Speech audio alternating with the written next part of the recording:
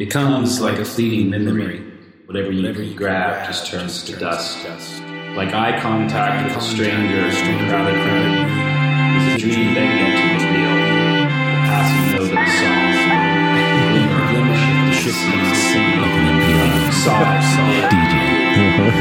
ship Silky Smooth. Yeah. Coming at you live. Seems appropriate for the change of the season. Yeah. Slowing down a little bit, getting a little bit more serious. Hey, babe. What you got going on? I lit a fire at home. You and me, a pizza. Is that how you're romantic? Obviously, I don't do the romantic thing very well. Yeah. So this is true. All right. Here we are. Welcome. Cheers. To the shores. All right. Woo. No more Alzheimer's. I think it was dementia. Dementia. Oh, yeah. Dementia. I was going to, we have to explain what we're talking about. Yeah, there was an article that talked about a correlation between drinking alcohol and a reduction in dementia, all-cause dementia. However, I did not read the article. I just saw the title of the article, and I sent it to you, and I was like, we're good. So, yeah, you don't have to read the actual articles. Just read just the titles. Yeah. That tells you everything you need to know. It's all in the title. Yeah. Well, shoot. I think we were talking about Chicken Little tonight. Yeah. Old Chicken Little. This one's your idea, so you're gonna have to kick us off. Man. So I guess maybe the best way to start this though is that we're just gonna kind of like machine gun some stuff out there, and I'll throw some. I've got some other podcasts and different things that we both listen to that are kind of talking about a little bit more in depth and with a little bit more what do you call it? Certitude? Actual authority? Authority, yes, there you go. Okay. Maybe more authority in these areas than we do.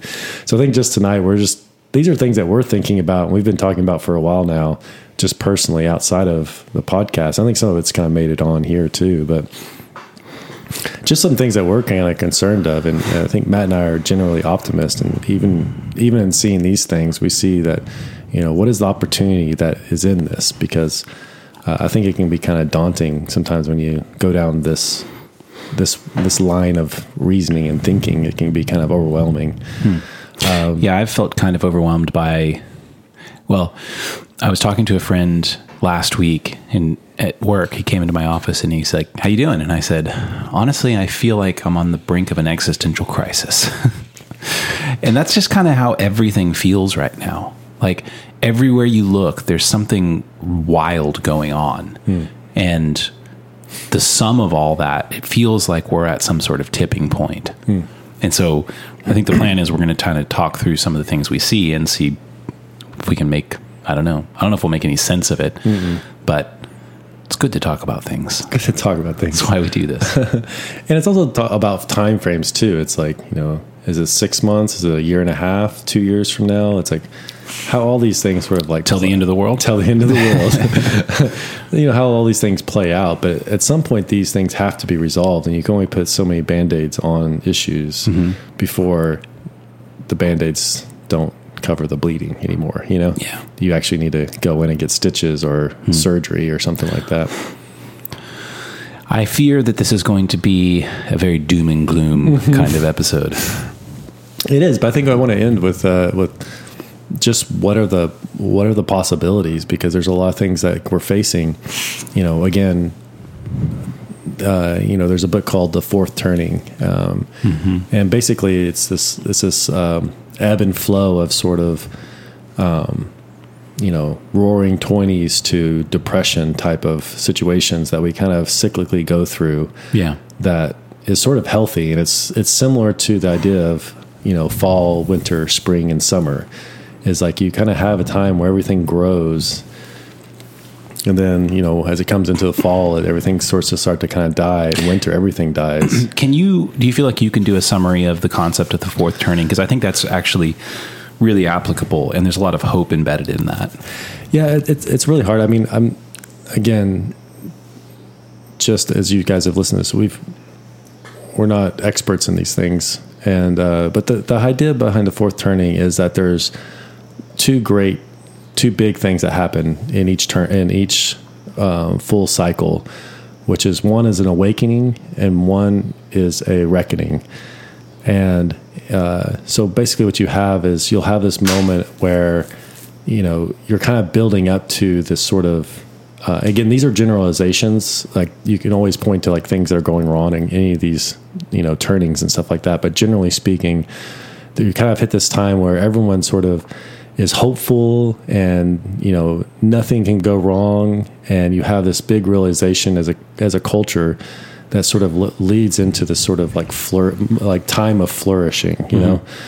And as that time of flourishing kind of continues on, some rot kind of starts getting into the system. And as that rot gets into the system, there starts to become like distrust, and you're starting to see the flaws in the system a little bit more. And people start to distrust, specifically institutions. And then at some point, it kind of culminates into this sort of reckoning period, which is the fourth turning.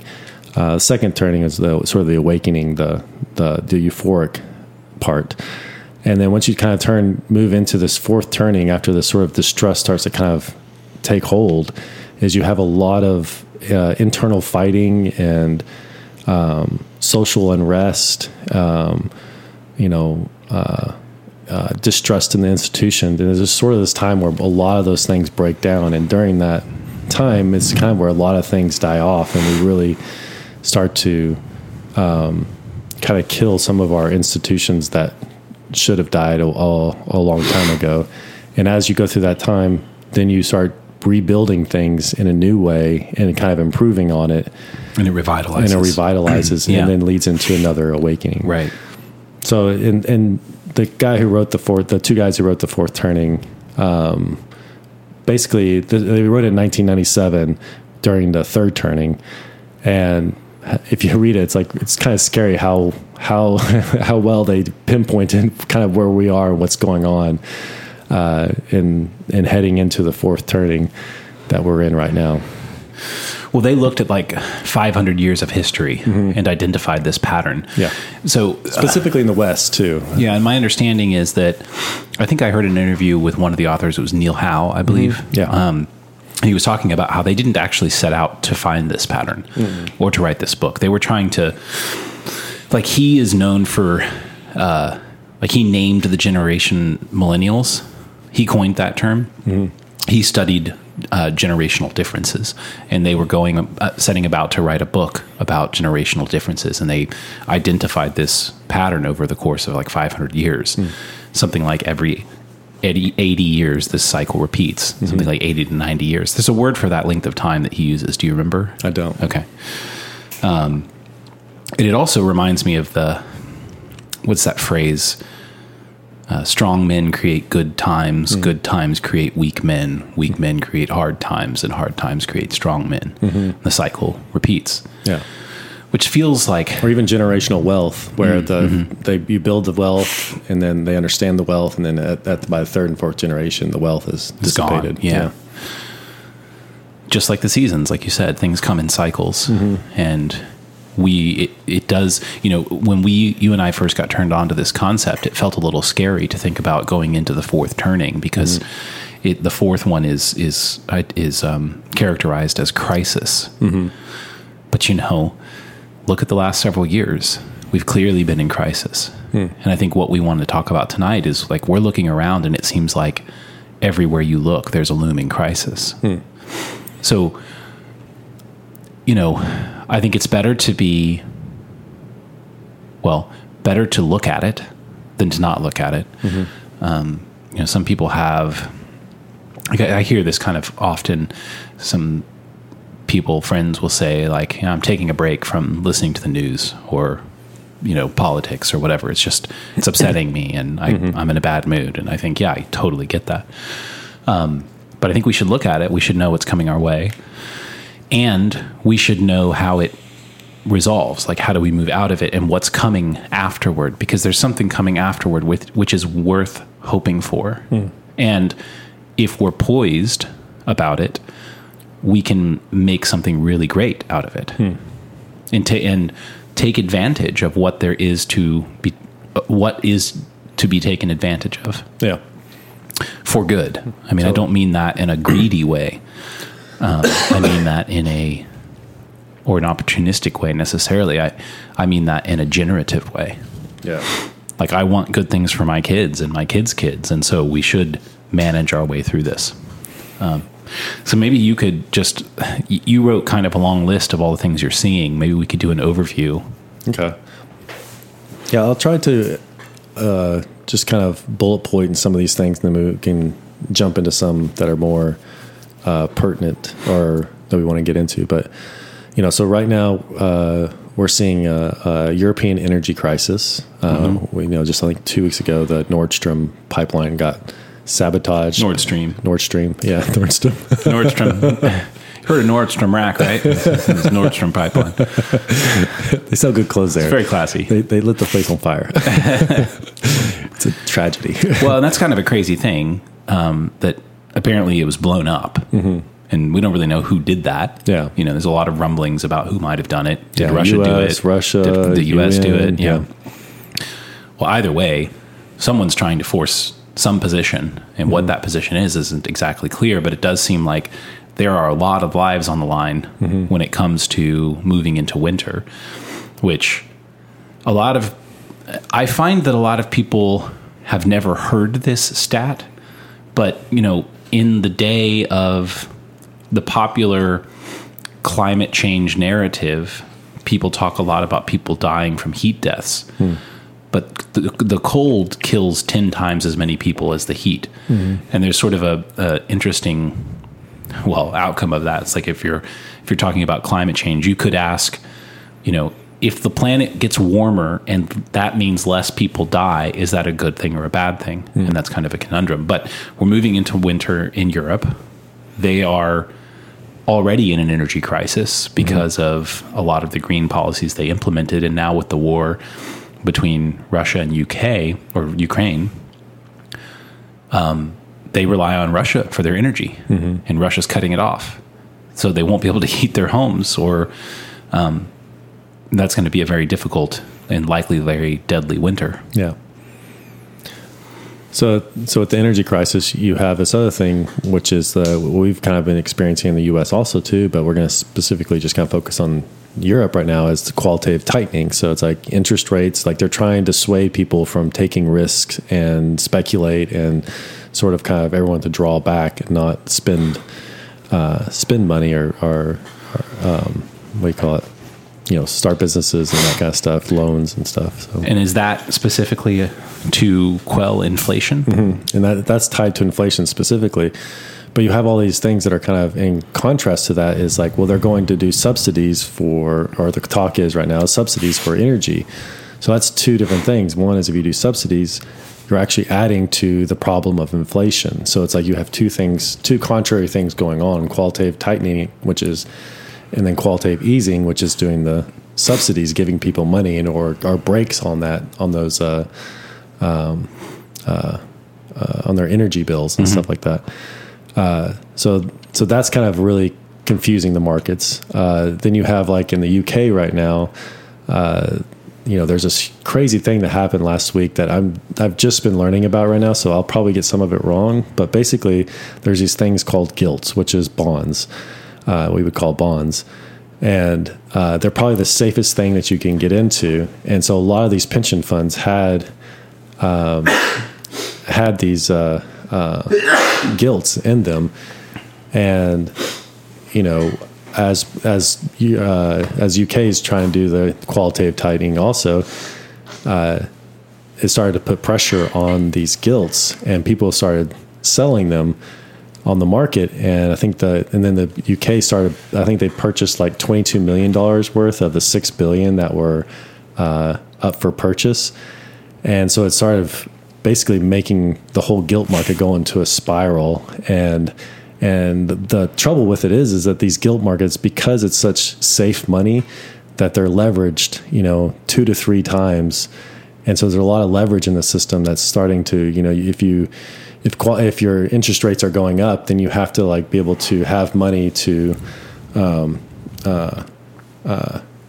pay the difference of whatever that interest rate went up to.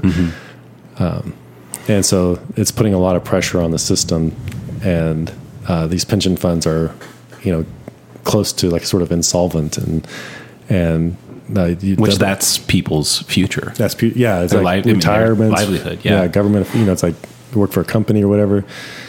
So that's something that's going on in the UK right now, and we've seen over the last couple of weeks and more. But with the guilt thing happening, I think the pound was down to like 94 cents to the dollar. And it's almost never been that low. I think there was one other time, it was either in the 90s or 70s or something like that it got down pretty low, but not this low in a long time. So, I mean, all of my lifetime, I could always just remember like, oh, it's $1.50 for a pound. It's like when I went to the UK, and then in the late 90s or whatever. Yeah. It's kind of a pain in the butt, So, and there's just unrest in the UK in general too, but also like I heard that guy talk about, I think it's Piers Morgan, but even within all this stuff with the Queen dying, that there was this sort of like unification that everyone kind of remembered that they're all British, and it was sort of like a moment where they almost kind of put down a lot of that unrest that they have, within society or political or whatever differences, and you saw that everybody kind of come together and. A 13-mile queue, and everyone does it civilly, and all that kind of stuff. But still, you have that going on. In the U.S., we're facing the same things with inflation. Powell is really sticking to the narrative that he's going to keep raising basis points up to like 4.2%. Interest rate and beyond, but 4.2 by the end of the year, which doesn't even to me seem nearly high enough. No, I mean in the 80s they raised it to 20%. Well, that's the whole thing is like they're in the Fed as much admitted to it is that they should have started this earlier, but they didn't, and so they're actually trying to make up for lost time here, right? And well, the downstream effects of all of this is inflation is going to make you poorer. If you are poorer, you are much less equipped to deal with a crisis like an energy crisis. And so there's going to be a lot more human suffering. And the quantitative tightening is going to slow the economy, which is also going to make people poorer. That's going to be difficult. A lot of businesses will go out of business. Yeah, I mean, especially small businesses. Well, to that point, it's like I got a call from my banker 2 weeks ago, and they told me, it's like, hey, your interest rate on your loan is going to be going up. Right. And, but I won't see that for another 3 months. Like it'll take effect of January 1st. So a lot of these things haven't even really entered our economy yet. Right. And that's because it's like, it's difference between fixed. And that's the other problem with the UK too, is like, here in the US, there's a lot more fixed mortgages where your rate is fixed. In the UK, I think, I was throwing out a figure here, but it's like, 60% are not fixed mortgages, and those that are fixed are only 2 to 5 years. So it's like, and so those that are coming up are going to be, set to this new rate, and so we're not even going to see the effects of some of this interest rate hikes until 6 months to another year. Well, what's crazy is that when the interest rate goes from like 1 to 2%, that doesn't seem like very much, but that actually will double your mortgage payment. Yeah. Which is nuts. Yeah. It has a drastic effect, especially, when you're looking at amortized interest over 30 years, like that's the effect of it. So you're going to pay double for that house. Yeah. Which leads us to the housing market. Yeah. Which, so I'll just start by saying, remember, I guess like this time last year, houses were going on the market and they were selling for cash within hours. Like you couldn't buy a house because unless you were just lucky enough to be at the right place at the right time. I was talking to a neighbor today who told me that the house across the street from her has been on the market for 4 months and they've already lowered the price by $200,000 and it hasn't sold. So there's a big change. I mean, that's just one example, but you're hearing about it. Like supply is going up and the rates are going up, so people are having a harder time buying. And then you were talking about how as baby boomers start dying off and our population starts declining because we're under replacement rate right now, that's only going to further increase the supply, which is going to further drive down the price. Yeah. Right. And you might think, well, that's a really good thing. I don't think that it is, though. I mean, it's equally not a good thing that for housing prices to be unaffordable, but if the housing market collapses like it did in 2008, that was clearly a bad thing. Yeah. Well, it's interesting because it is kind of a good thing, but it's the reason why it's a bad thing is it was more something that we created, that, you know, housing prices have gone up as fast and as far as they have. But, you know, it's like, again, I think there's a lot of things that are kind of in need of correction right now. And in the housing market part, that's something that, you know, again, something that someone, you know, you kind of want to boo-hoo this, but, you know, a lot of, you know, very wealthy people will also be selling their second or third homes because it's like, you know, as interest rates go up and the economy slows down. Yeah. So more houses on the market. So, I mean, we're not even talking about what's happening in China right now with all we talked about that, I think, a couple podcasts ago, but that's we'll talk about that when we get to all the China stuff. There's a lot of crazy stuff going on over there, but, yeah, but I think that's the things, and people can't afford to get the loans to be able to buy the new homes that are coming on the market right now. Or I think it's probably more like in 6 months from now, but like that I think we'll really start seeing the effect. I'm talking like I'm a specialist. I think it's about 6 months, maybe on March, June. So that's something that's. But I think but the one good thing about in the U.S. is a lot of mortgages, or most mortgages, are fixed rates, so that won't affect us as much as it will with people in the U.K. that have those variable rates.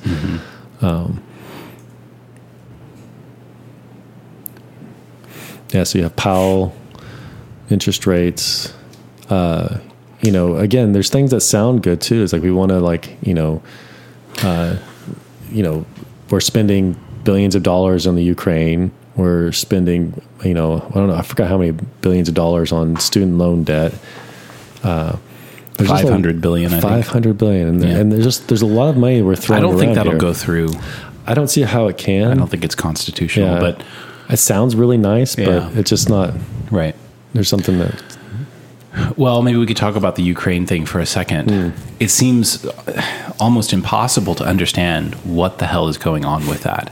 Yeah. Like, why are we spending the money that we're spending? And the more I listen to people who I think know what they're talking about talk about it, it really does seem like there is a proxy war going on between the West and Russia. And that seems a lot scarier to me than Russia simply wanting territory. And I'll point you to this thread from Konstantin Kisin, who's hosts the podcast Trigonometry. Is that right? Trigonometry. Who I think he's from Ukraine or Russia. Yeah. One of the two. And so he understands it quite a bit better because he has history with it, and his family has lived through a lot of the history of those places. And he also worked as a professional translator for like 10 years. And so he wrote this thread on Twitter, basically explaining one of Putin's speeches. And it's amazing to read because whatever it is that we think about what's going on in Russia and Ukraine, Putin sees something completely different. Putin sees himself in a war with the West, in an ideological war with the West, which in hindsight is what happened specifically in the Cold US. War. Yeah, specifically with the U.S. Like, he really does not like us, thinks we've lost our minds. And in some ways, I agree with him. But the danger of that ideological clash is the same danger that existed in the Cold War, which is that we have nations armed with nuclear weapons. And it seems like with every day that passes, and you hear all these crazy things like Russian troops are being issued rusty AK-47s that have been in storage since the 80s. And it's like, you know, and they're not doing a particularly great job with Ukraine. Like Ukraine seems to be holding its ground pretty well. And I just keep thinking, how's that possible? I agree. That's like, how is Ukraine even doing that? Yeah. Is this strategic somehow? And at what point does the risk of nuclear war, well, become terrifying? And I think for me, that was last week. Because Putin said something about it. So that's kind of terrifying. You know, we talked about the energy crisis that's resulting in that in Germany specifically, but Europe as a whole more broadly. Well, this is a shift off the Russia thing, but back to energy, OPEC announced, I think yesterday or today, that they're going to reduce their output by 2 million barrels a day. And this comes, like 4 or 5 months after Joe Biden flew there and met with MSG and asked him to increase production. And they're just like, nah, fuck you. Yeah. We're going to reduce supply to increase the price in a time when energy is in crisis. And I think people, I mean, and me included until somewhat recently, I think it was really until I got introduced to Michael Saylor and some of his, you know, very long form sort of lecture like podcasts where I started understanding the importance of energy. Without energy, people suffer. It's energy that enabled us to thrive the way that we did in the last century. And without it, we are much more vulnerable to things like natural disasters. We're much more vulnerable to just the weather in general. You know, so energy is being reduced via the war, via OPEC, which is going to increase prices, but that's just the initial sting. It's less painful for wealthier places, you know, in places where you're already, let's say, on the brink financially, and the price of gasoline goes from, like it did, you know, several months ago. It's like goes from $3 to $6. That can change your life. Well, even in Europe, with, you know, the euro and the pound, with their value going down and the US dollar going up, that actually that hurts them, because for them to import energy, because everything is priced in the dollar, is that much more expensive too. So not only do you have the inflation and stuff that happening at home in these places, but, you know, now their fiat system, it costs a lot more for them to purchase things, because like that's the thing that you have to do, is then you have to purchase dollars in the euro dollar system in order to buy the oil and the things that you might need to bring internally to help with things like with the energy crisis too. So that's a whole nother pressure that is being put on these economies in the Eurozone, you know, right? Which is crazy. So my mind's wandering a little bit. I'm going to lay a few more things on the table. So as I said, I feel like everywhere I look, I see this sort of existential crisis. So like I'm thinking about, okay, here at home, you know, all these things that we've listed, and as you said, we haven't really gotten to China yet, or North Korea and Japan, China, Taiwan. We kind of touched on Russia, but here at home, things also feel on the brink of crisis. And it's another Twitter thread that I want to reference, which is from this account called Wocal Distance. Did you see this thing about Lizzo playing James Madison's flute? Okay. Let's see if I can retell the story. I didn't understand any of those words. You know who James Madison is, though? I don't. No? He was a signer of the Declaration. Oh, okay. That James. Yeah. Okay. Sorry. I thought it was a pop culture reference. No. I got no. So this is the issue. Okay. Library of Congress has a collection of like thousands of historic instruments. And apparently James Madison was gifted a flute made out of crystal. Whoa. By someone in France. And Library of Congress has this flute. So anyway, somebody who works at Library of Congress tweets at Lizzo, because Lizzo is the famous celebrity singer, rapper. She's very overweight, and that's part of her image, and that's very celebrated. And she's also a classically trained flautist. She's quite good. Yeah. So anyway, Library of Congress, somebody who worked there tweeted at her and said, "We've got, this amazing flute. We've never heard it played. Why don't you come by and play it?" So these two videos emerge online. One is of Lizzo visiting the Library of Congress and playing this flute, and she plays this classical song. It's really impressive. She does a great job. And then the second video, apparently, Library of Congress loaned it out to her, and she took it to a concert where she does sort of the pop music thing. And she brings this flute on stage, and she plays it, and she twerks while she's playing it. You know what twerking is? Yeah. Okay. I got that much. Daddy, what's twerking? And so this video went viral for sort of obvious reasons. Like, it's this collision of two things. It's this progressive pop culture, which is representative of a movement that says sort of simultaneously everything is acceptable, and also anyone who disagrees with me is unacceptable. It's this regressive tolerance idea. Yeah. And that's Lizzo. That's what she represents. And then there is tradition. There is a crystal flute that was made by an artisan in France, in the 1700s, and gifted to one of the founding fathers, that's been in the Library of Congress protected for 200 years. And these two things collide on a stage. And symbolically, it was a powerful thing to see. And what happened is what happens with everything now. Everyone has a take. And the takes kind of fell into two categories. One category was, this is amazing. How amazing that a black woman would be playing a founding father's flute and representing the current time. And they were sort of celebrating this. And then the other side was, this is inappropriate and disrespectful. This is not a good thing. And this guy, the Twitter handle Wocal Distance, I don't know who this guy is, but he pointed out that these two narratives, he's like, everyone saw the same video. Everyone saw the exact same thing, and yet they saw two different things.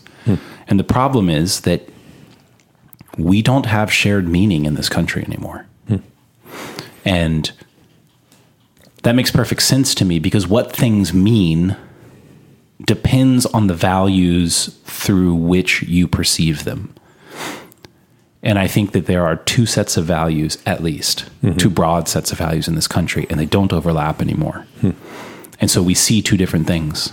And it doesn't make any sense trying to explain to the person who thinks it's great that it's disrespectful. And it doesn't make any sense to the person who thinks it's disrespectful to explain the opposite to the other. And so we're in a real problematic situation. And I was having a conversation about, the 2024 election, because that seems like a fairly important deal. You've kind of got Trump acting like he's going to run again. You have Biden who knows? Yeah. Most likely let me just not. add, like, Trump who is acting like he's going to run again, which is unacceptable to almost everyone, even Republicans. And then you've got Biden. It's hard to believe that he will still be around by then. So then what? You've got Kamala, and then who else? It's like on the Democratic side, no one, And who else on the Republican side? Maybe Ron DeSantis. I don't know, but the Democrats are doing their damnedest to make him a devil. And he's a new Trump. Yeah. And so I was having this conversation with this friend, and they were saying, I just want somebody who can stand up strongly and tell the truth and unite us. And I just thought, you're looking at that wrong. I don't think that there is a shared truth. I don't think that there is a possibility for unity in the current environment.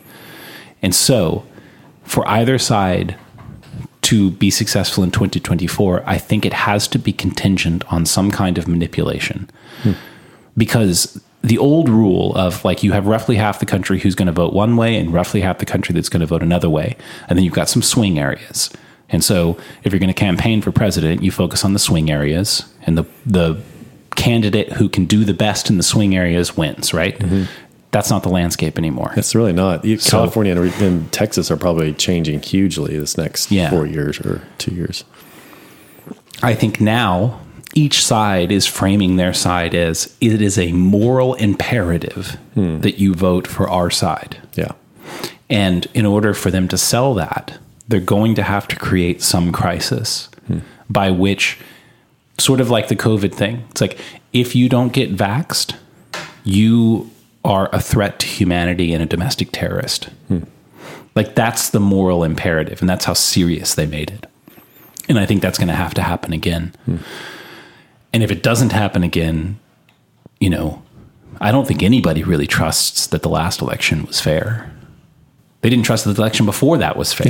Yeah. You know, so last two elections, depending on which side you're on, didn't think it was fair. Yeah. Right. So we're in a real problem there, and I don't see a solution. So that's kind of my my existential crisis concern here at home, because with all this other stuff going on. Oh, and just let me add to that. I saw a headline today that said that the Air Force announced today that they're committing to be carbon neutral by 2040 or something. The Air Force, the people who fly the jets and shoot the missiles, you know, and win the wars. Those jets are not carbon neutral. Well, you know, put a little Tesla engine there and it'll.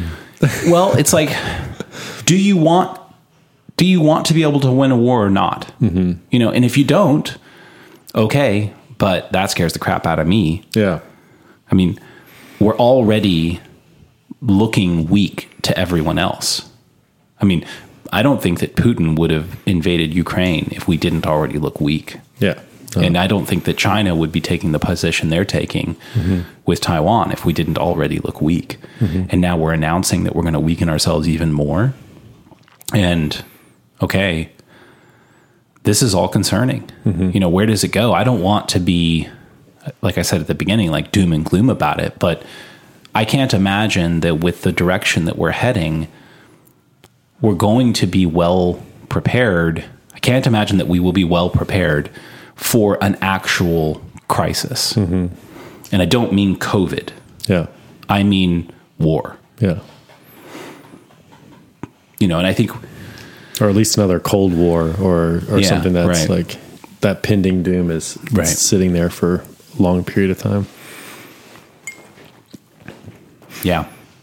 Do we want to keep going talking about things that are scary? Well, I think so. I got more. I think just keep laying them out. Because I mean, I think there's a lot of like, I think as you start to kind of lay these out, I mean, there's a certain pessimism you can maybe take, or even an optimism, because, you know, it's not that these things were like, we don't have control over what has happened or what has gotten us to this point. You know, maybe we had different decisions we could have made individually up to this point, but at some point you have to like, okay, well, in the future, I'm going to make different decisions and I'm going to look to a different outcome and acknowledge the past and maybe where us as individuals have messed up and maybe our leaders have messed up. But so I think that's kind of what we're doing right now, because this isn't something that just happened overnight and we found ourselves in this place that's like, oh, look at us, we're in this really bad place. It's like, no, these are decisions that have been made, you know, 10, 20, 30 years ago that have compounded. You know, there's a lot of things where, you know, one guy I was listening to just talking about in 2008, you know, we should have let some companies fall. Like there's a certain part that you need to allow things to sort of like die off in order for other things to kind of come back up. And we've kind of perpetuated a lot of things.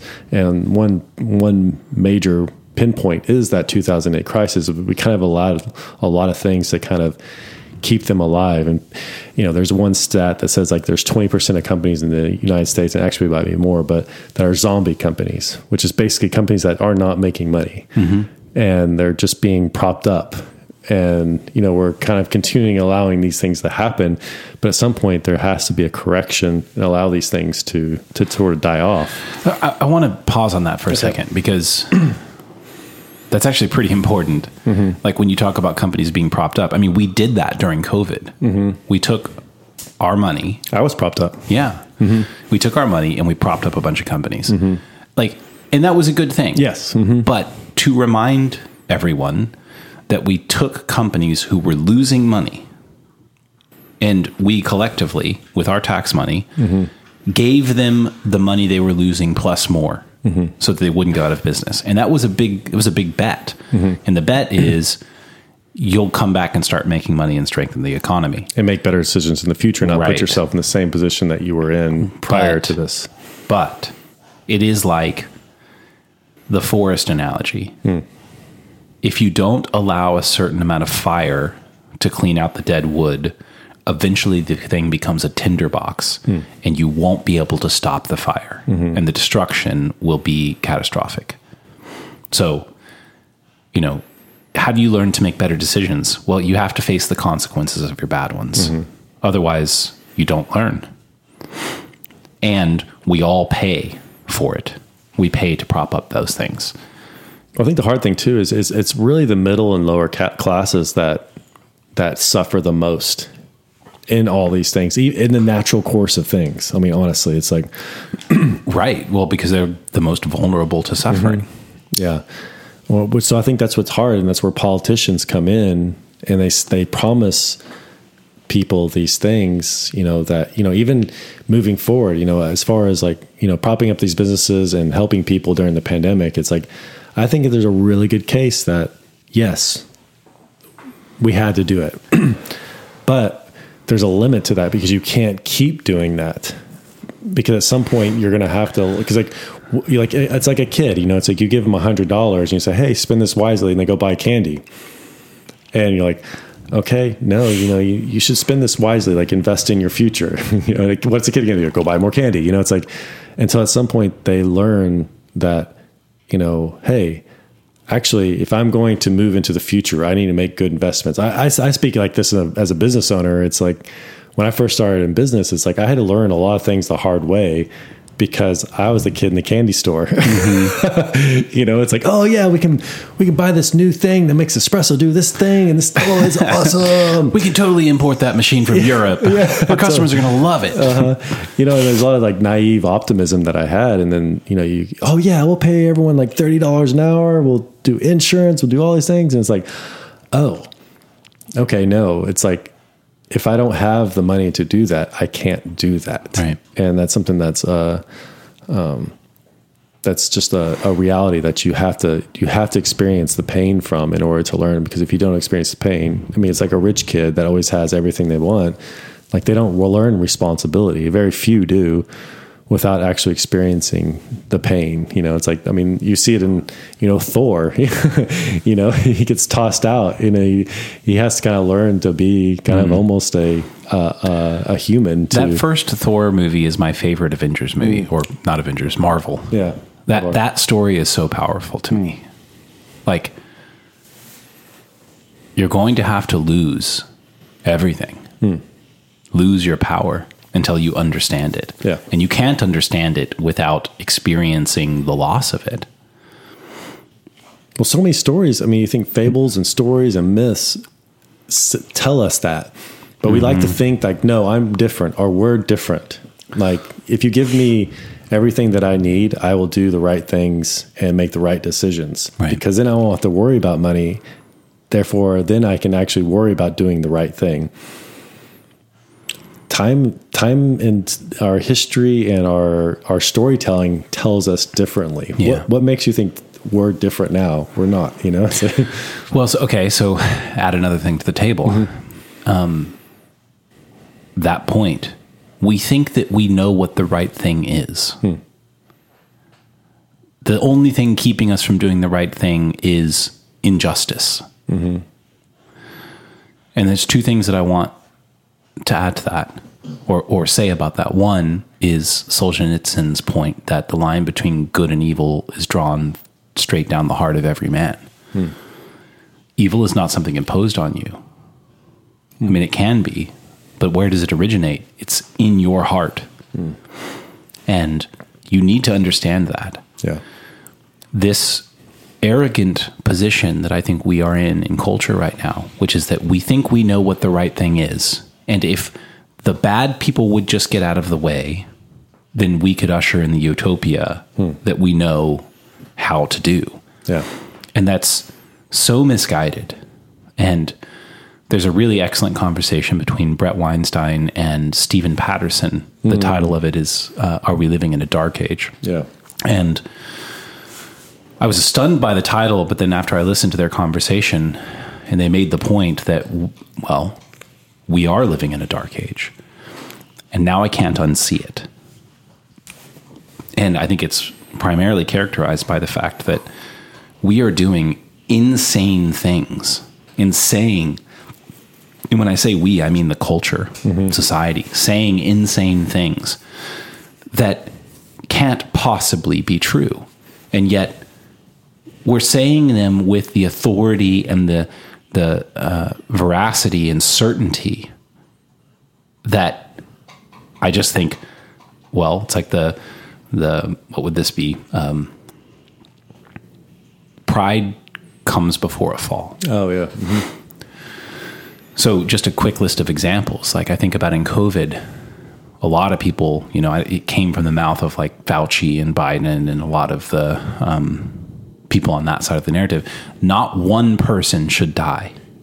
If one person dies, that's too many. Yeah. And I think, what an asinine thing to say. Yeah.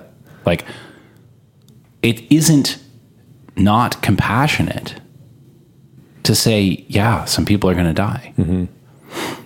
You can't prevent death. No one can. And how arrogant of you to, one, think that you can, and two, demand that we all do what you say in order to make that thing happen. Another thing that we say a lot now is it's settled science. It's like, no, science isn't settled by its very nature. Yeah. So who are we to think we know what the hell we're talking about? It's like, yeah, we do know a lot of things, but the arrogance to say the answers are a given and we know that they're true. This is the arrogance. This is the pride. This is the characterization of a dark age. Yeah. Everything's settled, so therefore we're going to live within this narrative of the things that are settled and don't go outside the narrative because it's not. And if you disagree, then you are the threat. Yeah. I mean, you saw the church do that. Totally. The church did this in the Grand Inquisition. It's like this happened in the Salem witch trials. This, communism with Stalin and Lenin. This goes very bad places if we're not careful. I mean, it just reminds me of, well, what is it that causes you to thrive and succeed? You should know things, yes. Like you can't be an idiot. You can't be stupid. Yeah. But you also have to be humble. You need humility. Yeah. And this is at least part of, I think, the undergirding set of values that prop up the West in general, or at least did. These Judeo-Christian values. Like, yeah, we're good. We know what we're talking about. But also, we need to be humble. We need to admit our need for redemption. Yeah. And if you don't have those in collaboration, if you only have the side that says we know what we're talking about, you are about to get smacked by reality. And I think, well, you can see that in COVID itself. At the beginning of it, it was a very popular narrative to say that we were absolutely botching COVID. And then once Trump got out of office, it was like, we're absolutely doing great.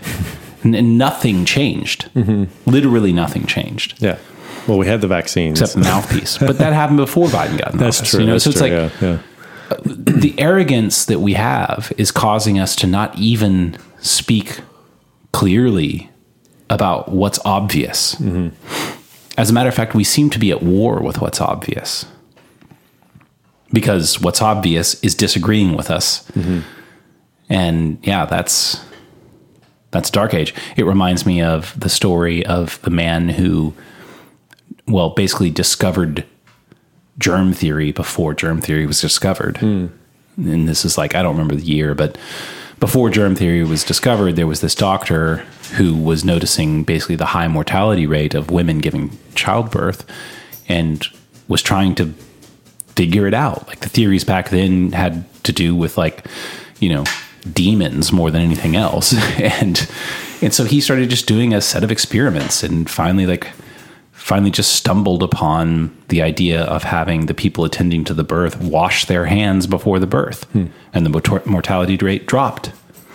And he started telling people about this, and they said he was superstitious and mad. He ended up dying in an insane asylum because reality disagreed with what people thought they knew. They didn't accept reality. That sort of arrogance kills people. Yeah.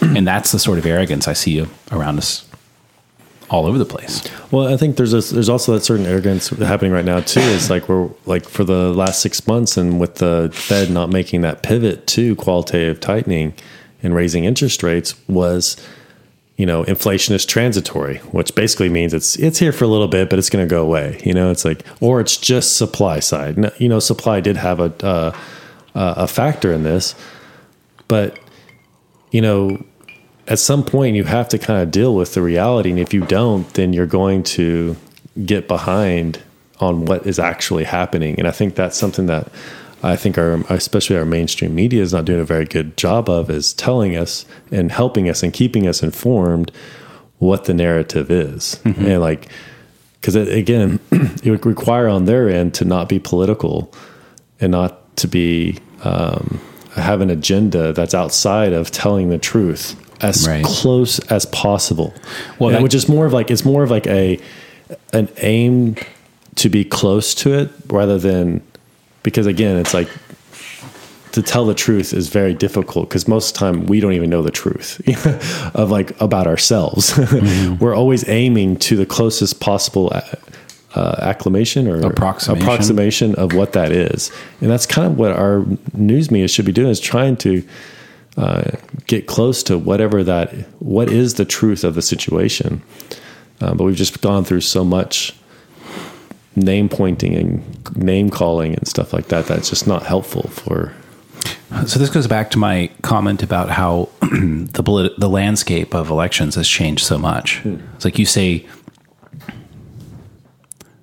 you want someone to not be political and just tell the truth. And I think, well, that's the problem.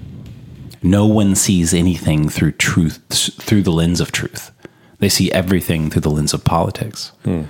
And politics is inherently corrupt and inherently manipulative, inherently narrative-based. And like, I just want to say, narrative is incredibly powerful. It's needed. It creates incredible things. You shouldn't discard the narrative, but you should hold the narrative loosely enough to allow it to be molded by reality, or at least co-molded by reality. But I think somebody who tells the truth and doesn't play politics has no chance of getting anyone's attention. Oh, very interesting. So like, that's a big problem. If we don't have mechanisms for telling the truth in our society, we are going to spin off in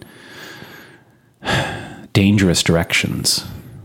In you saying that, it kind of seems like our political leaders, because I mean, that's kind of, maybe it's just oversimplification, but they are the masters of spinning a narrative. And so if our political leaders are interested in the truth and our well-being, then I would imagine as a political leader, I would look to those people who are informing us what is happening, and to be able to channel that narrative in a way that people can understand and kind of work with and get on board with. You know, I think that is kind of what our political leaders do, or should do anyways, is to craft and create the narrative to point us in the right direction. but there's a lot of self-interest and greed, and that kind of gets in the way of them doing their job, which is crafting that narrative, and helping us move into the future in a way that is powerful and helpful, So, yeah, you need people to spearhead the narrative, but you also need mechanisms with which to correct that person. Yeah, I mean, this is the whole idea of checks and balances. This is our free press, the legislature, and the Supreme Court, or the court system. This is, exactly, politics and the free press. And I think both of those things have been captured. I mean, I really mourned, whatever you think about abortion and whatever you think about Roe versus Wade, I don't care. I think it's a valid debate. I think it's a nearly impossible debate. Yeah. But when I heard people say that the Supreme Court shouldn't have ruled the way that they did because that's not what the public wanted, I think you don't understand the purpose of the Supreme Court. The entire purpose of the Supreme Court and the way that it's set up is to be insulated from public opinion, because you don't get to the truth by listening to public opinion. Mob rule results in injustice 100% of the time. Yeah. And the thing that made this country great is that we figured out miraculously how to protect ourselves from that. And now the popular culture is attacking the institutions for being exactly the thing that we needed to be who we are today. And what's the result of that? If we're going to eat ourselves alive, if we're going to tear down the thing that made us, this is the death of God. And what did Nietzsche say? We've killed him, and we will never find enough water to wash away all the blood. You're screwed. That terrifies me. I mean, and it reminds me, too, of what happened during the Derek Chauvin trial.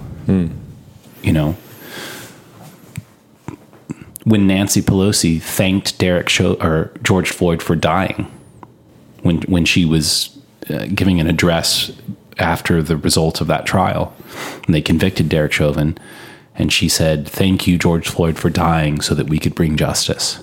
And I think, oh, wow, we've completely lost it. You're thanking a victim for dying so that we could prosecute a white man for racism. That is not what the court is about. And if we've lost value for that, then God help us. Yeah. Well, you said you wanted to end with some hope. Oh, yeah, because we need to kind of put these away. Yeah.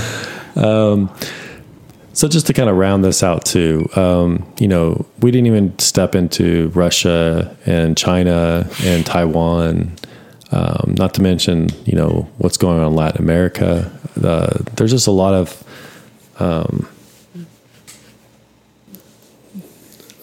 things with our currencies and inflation that's really, we don't have time to get into right now, but there's a thing called the dollar milkshake effect. I think that's what you call it, which is super fascinating. Heard about that. Okay, I'll send you some stuff on that. It's really interesting. But so there's a lot of markers out there, and we kind of hit on quite a few of them tonight that kind of tell us or show us that there's a lot of kind of like unrest and upheaval and stuff like that. But the thing with the times of the fourth turning and the crisis situation is, and again, this is just a generalization number, which back in 1997 when they wrote this book, that they said that we'd be coming out of this crisis and fourth turning in 2025 and 2030. And I think it's really hard for us to think long term. Like we mostly think of today, maybe tomorrow, and maybe a month from now. But I think the key during these times, and I think what is teaches people that live in these times, is to think long term. When everything is good, you stop thinking like when you come into these awakening moments in the second turning, and it's like everything is so good, you don't have to think about the future. You think about the present and like how good it is and how comfortable you are. So whenever people coming out of these fourth turnings that we're in right now, and that I want to encourage you guys with, and also us, because I think this is super important, is that we need to start thinking more long term, like not how can I position myself for today or tomorrow, but how can I position myself for 5 years from now, from 10 years from now, especially, you and I have kids. So it's not just about us, but how can we also position our kids for success and happiness into the future? Mm-hmm. So I think that, again, when you look at these things, this can seem a little insensitive, but again,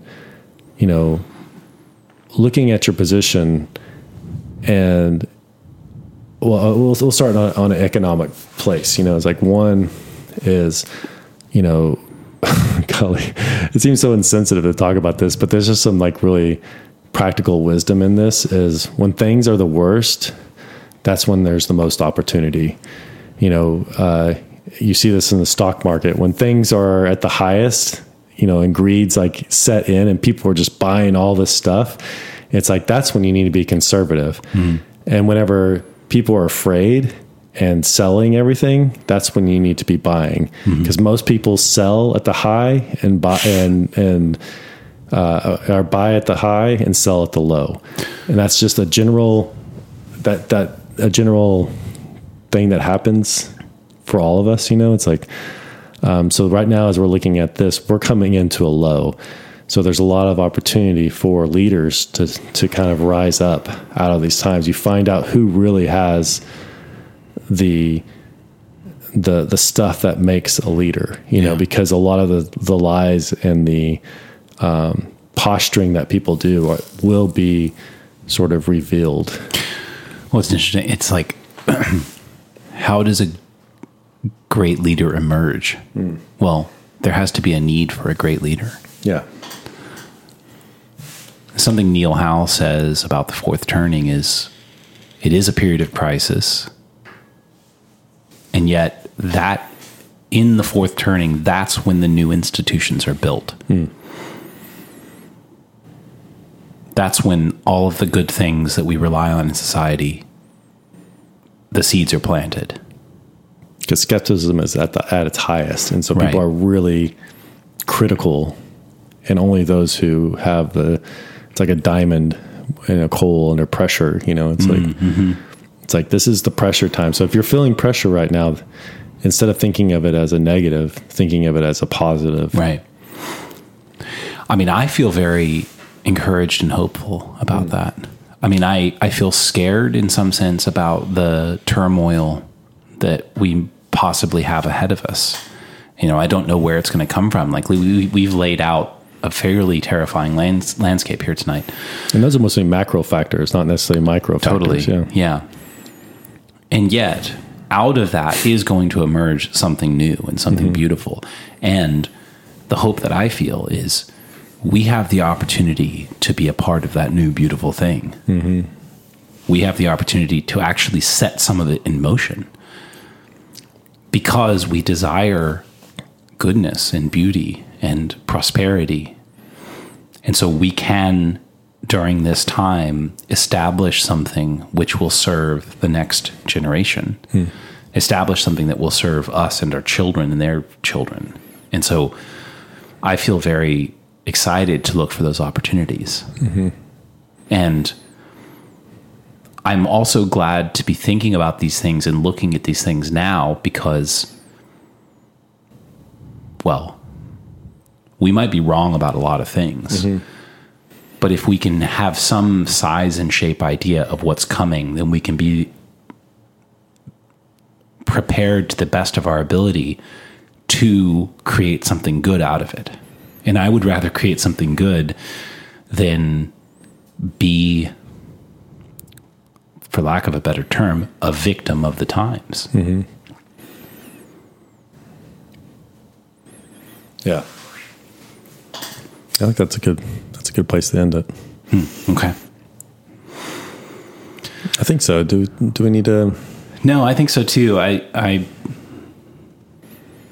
feel like we kind of opened a big can tonight. Oh, we did, definitely. So, well, I think that's also part of, why you guys listen to us. Is like we're just like you, and so we're trying to pick apart these things that we're seeing. And as Matt and I have talked a lot over the last, specifically 2 or 3 months on some of these things, but the last 2 or 3 years or more on a lot of these things, it's like there's just some things that are unsettling and we don't know what to make of it. Yeah. And I feel unsettled. Mm-hmm. But I think that's also, but something we've also looked at and talked about a lot is that's kind of the best place to be, because then you're open to new things. Yeah. And, it's like when you're settled and when you're comfortable, you're not open to new things. And right now is a time to sort of like wake up to that unsettling and be aware of those new things, opportunities, ways that you can invest in your local community that can kind of like, or even for your kids, or, if you're young and in your 20s, this is a time that could be really revolutionary for you specifically, because you have so much strength and youth to kind of put into something that could have like a powerful impact in the coming years that, I don't think like Generation X, like our generation, kind of got passed over with the boomers, but I think those Gen Zers right now that are coming into their 20s have some of the greatest opportunities ahead of them. Yeah. So I'm excited about the 20-year-olds. I think they got some dry powder to give. Yeah, me too. All right. Well, let's stay hopeful. Mm-hmm. Let's stay excited. I'm gonna. Something you said reminded me of something I was writing the other night. All right. So I'll end with this. Trouble in my belly, a fire in my soul. Is this the way it should be? Would you want it any other way? This is the only way to change.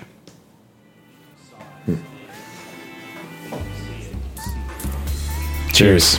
Thanks for coming out to the shores, guys. Love you all. Love you all. Bye.